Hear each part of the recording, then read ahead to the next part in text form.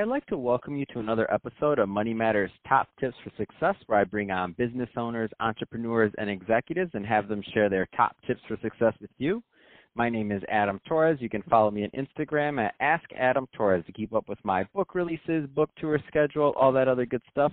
Always love to connect with you there. And as always, if you'd like to apply to become a co-author of one of my upcoming books, just head on over to the website, moneymatterstoptips.com, and click on Become an Author to apply. All right, so today I have Judson Garrett on the line. He's the Executive Vice President over at Turbulence. Judson, welcome to the show. Thank you, Adam. Happy to be with you. So I'm excited to get more into some of the things you're doing over at Turbulence, and I know you're in startup mode, and some of the stuff you may or may not want to share yet. But you know me, I'm going to try to pry a little if I can. That being said, before I do that, let's get into your background a little bit more. So how'd you get started as an entrepreneur and in business? Sure. My background is heavy on education. I've been a teacher for over 10 years, and sometimes when you're a hammer, everything looks like a nail. So I wanted to bring education into the business world. I saw the impact that it had on young people, and in fact, having them engage with entrepreneurs was something that I enjoyed, as well as nonprofits. So my first startup was called the Certified Charitable Giving Alliance, and we sought to bring for-profit businesses and nonprofits to partner together for cause marketing and employee engagement. What I did for that was to create an education program for entrepreneurs to teach them how to select a charity and leverage that within their community. So yeah, go ahead. So there's a lot of, people listening that are maybe just getting out of college, or maybe they're a couple of years out and they're thinking about, what the next step is for them. What are your comments on going into, the field of education in general? Well, I think education doesn't have to mean what it used to. And I think I shared some qualities with entrepreneurs within the traditional educational system. I saw the benefit of that wisdom, but I also thought it could be applied in different ways, or at least create a different environment for people to learn. And, there is kind of an old hierarchy there that's kind of like older businesses, and I wanted to disrupt that a little bit. So I think people within education, I think there's increasing opportunity for that, particularly with technology. And what technology often does is democratize information and allow people to choose their own courses. I would think for more than anything, if you can be interdisciplinary and engage people outside your university and have a wide network, you can get the best of both worlds.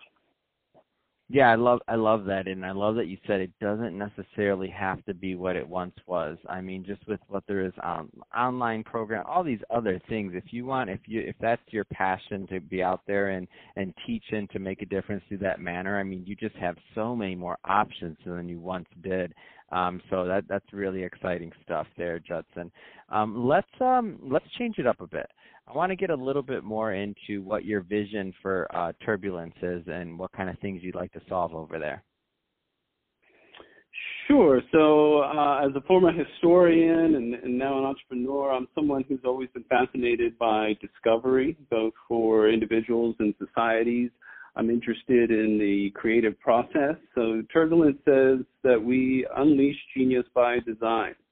And there's a kind of mythology associated with being an entrepreneur, where people imagine these dudes, and unfortunately, more often than not, they are dudes, but they are just emerging fully formed from Zeus's head with these incredible ideas. But we're looking at the conditions that give rise to that kind of creativity, and we think it's repeatable, and we can template it to a certain extent to hopefully draw in more people and address more ideas in new and innovative ways.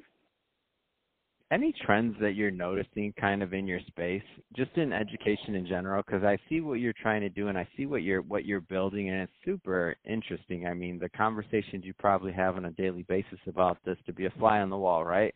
But what kind of trends are you noticing? Well, like everything, we're going from analog to digital. And in education, that often means addressing people where they are rather than having them come to you. You mentioned online education, but hybrid education and shorter courses. So both in terms of delivering the information online is a lot shorter. No one particularly wants to sit through an hour-long lecture online, but little bite-sized chunks that then allow you to work with it yourself, maybe fail a little bit, try again, and come back and do something in a more collaborative way. The other thing that you see are coding camps and certification programs that really allow people to have targeted experiences. It goes against sort of the older tradition. I come from a very general classical liberal arts background, and I think that's a foundation that has allowed me to do what I do. But on top of that, when you look around at what people want to do and the way that they want to move very quickly into new areas without really having expertise, but just having a drive and a curiosity, the kinds of courses and programs that allow you to become an expert in a matter of weeks through an immersion program is very exciting to me. Oh yeah, and I mean the whole thought process, the whole micro learning experience is just, oh man, I love it. I learned so much, and I move so, you can move so fast now, and I'm like, I don't even know what I'd be doing if I were just starting out all over again in this type of environment, because I remember when I was a kid and the people listening to this would be like, what do you mean you did that? I used to order mail order catalogs to get information or different things, or on the internet. I remember one of the first programming or something else. It wasn't even it was like an ad in a newspaper. That it wasn't even like unlike programming and some other things. It wasn't even, so as silly as that sounds, I couldn't even find the ad for the programming or other things that I wanted on the internet online. You had to mail order to get it. Oh my gosh, I never thought of that. That's hilarious. So now where we're at, it's like the world truly is your oyster if you have an internet connection, and a little bit of means to, and a little bit of drive there to try and do something. Then you just have so much opportunity, which is exciting.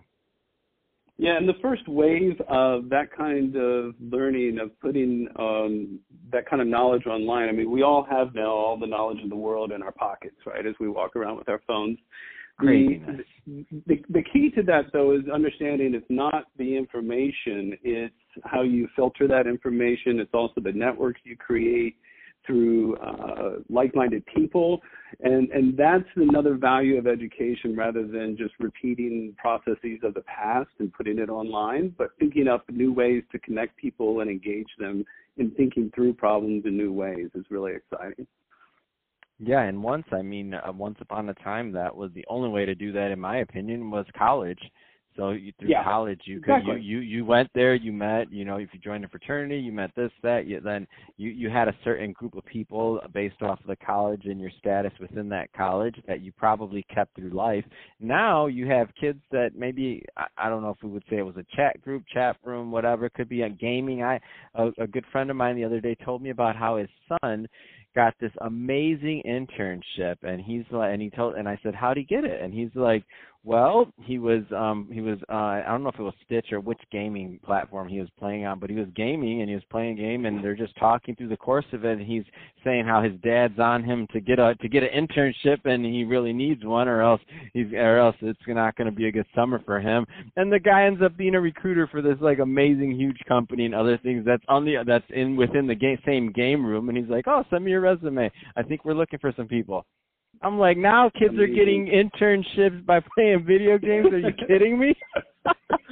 Oh, yeah. I've heard a lot of stories of kids making connections through video games and going on to great things. It's a totally different mindset. And it works, and so now it's given this new environment, it's like, I mean, probably the relationship that somebody forms at that teenage year before, or whatever age they are, they're all the same age group. You keep that person, you know them for 20 years when you're 35.